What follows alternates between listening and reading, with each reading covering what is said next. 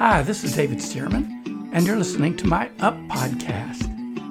Today I want to talk about leaving the comfortable place. You know, I've been a bird breeder for many years. I've raised parrots, all different kinds. As a matter of fact, during this podcast, you may hear a few of my green cheek conures going off in the background because I'm recording this near my aviary. And here's one of the things I've learned about pet birds. They like their cages. If you lose a pet bird outdoors, and it flies away, the smartest thing to do is to put their cage on a table or hang their cage somewhere near your door. Because you know what? By nightfall, they'll probably be in it. They like that comfortable place. It represents a safe place to them, a place where they feel secure and they know what's going to happen and they know what to expect. They like that. And we sometimes are kind of like birds.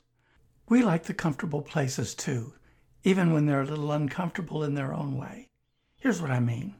Right now, a lot of us have been in a pandemic lockdown worldwide for a number of months. And some places have opened up a little bit and then closed back down. But at this recording, still a lot of things remain closed and a lot of our lifestyles have changed as a result. And here's the thing I want to address today. Even though this whole deal is very uncomfortable and maybe even harmful to some of us in our personal lives and businesses, there is a danger in accepting these lockdown/pandemic changes as permanent. The problem is that we're beginning to get used to them and in some ways even comfortable with them. And that's scary because we weren't really born for this. We weren't made to shelter in place all our lives. We human beings were not created to stay in the comfortable place. We were meant to move forward. John A. Shedd once said, "A ship in a harbor is safe, but that's not what ships are built for." The writer of Hebrews said, "We are not of those who draw back." We were created in God's image, and God is a mover and a doer. He never stops. Even Jesus said, "My Father is always working." And it's the truth. He doesn't shelter in place, right? God is out there acting, overcoming obstacles, changing things. That's who He is, and that's what He built us for. And in the same way that birds were created to fly, we were created to fly in our own way. Daniel 11:32 says this, "The people that know their God shall be strong and do exploits." They will do things. Isaiah 40:31 says, "Those who hope in the Lord will renew their strength. They will soar on wings like eagles. They will run and not be weary. They will walk and not faint." Now, running, flying, doing exploits, that's forward motion, and we were created for this. Now again, most species of birds were born to fly, but no bird comes out of the egg capable of flight. Each nestling must grow and develop before he can take to the skies. And we believers are born to do the same thing. But in order to fly, first you have to dream of flying. While they're still featherless, little baby birds will begin beating their wings every day. I've seen them do it many, many times. They're imagining themselves borne on the wind. And this exercise that they do in the nest develops the muscles that they'll need to eventually launch out of those nests. We need to exercise our imaginations as well. We need to dream of exploits. How can you have a dream come true if you've never had a dream at all? So dream. The Bible calls that vision and hope. But secondly, in order to fly, yes, you have to dream of flight, but you also have to be willing to leave the nest. As a little developing bird grows larger, its nest seems proportionally smaller, right? And soon it becomes uncomfortable, and the little bird longs for wider spaces. And we can grow tired of the status quo too. But are we uncomfortable enough with things as they are to branch out and try something new? The bird that's unwilling to leave his nest will never fly, never become everything he was created to be. And the believer who won't consider leaving his familiar, comfortable situation will never become everything he was created to be either.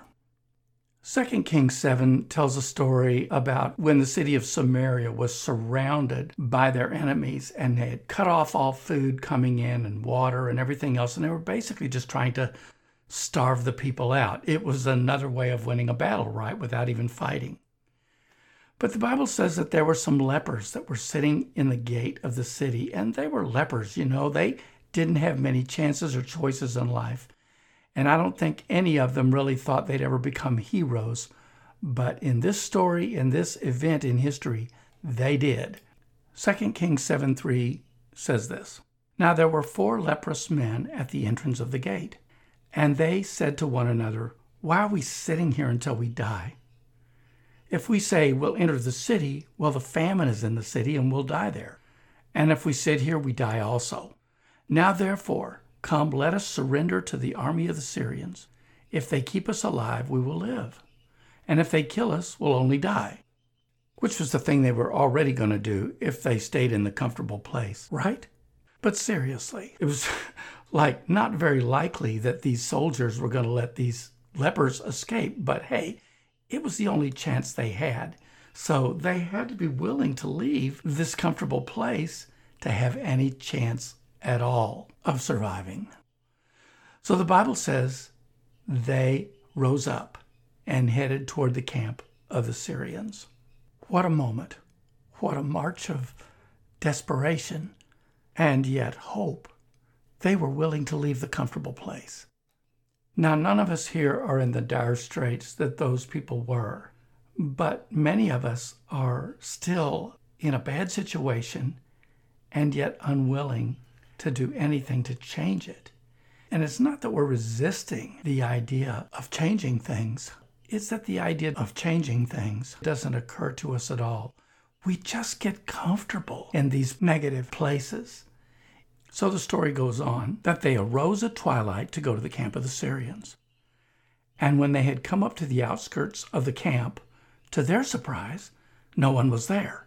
For the Lord had caused the army of the Syrians to hear the noise of chariots and the noise of horses, the noise of a great army.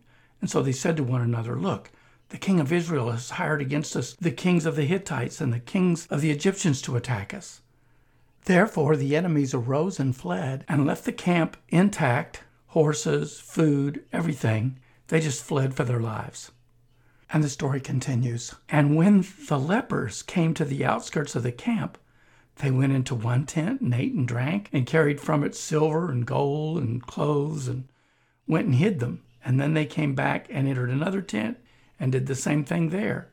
And then they went back and told the people in the city, and all the people in the city were saved.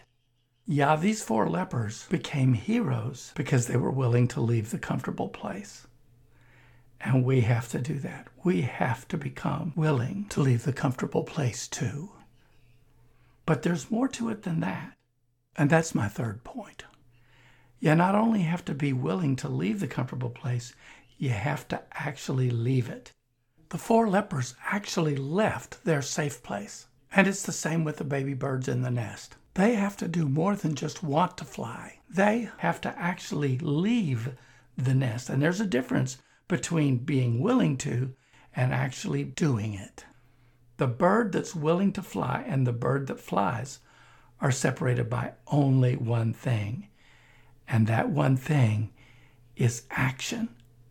Intent is one thing, and action is another. The bird that steps out into the unknown will be rewarded by a lifetime of glorious flight. And the believer who takes action can rise on eagle's wings and soar to heights unknown. Yes, we have to be willing to dream of flight. And we also have to be willing to leave the comfortable place. But most of all, we have to take action and actually leave the comfortable place to become everything God created us to be. Hey, I'd so love it if you'd subscribe. Whatever you're on, iPhone, Google Play, just hit that button so I can give you an encouraging word, an upward every week. And they're short, 15 minutes max, perfect for when you're driving somewhere. Also, if you'd like to give, most of you know we're a missionary ministry and go just about everywhere. You can do that at davidsermonministries.org, or easier yet, just by way of PayPal. Type in David Sermon Ministries. And thanks so much for listening. We love you. God bless you.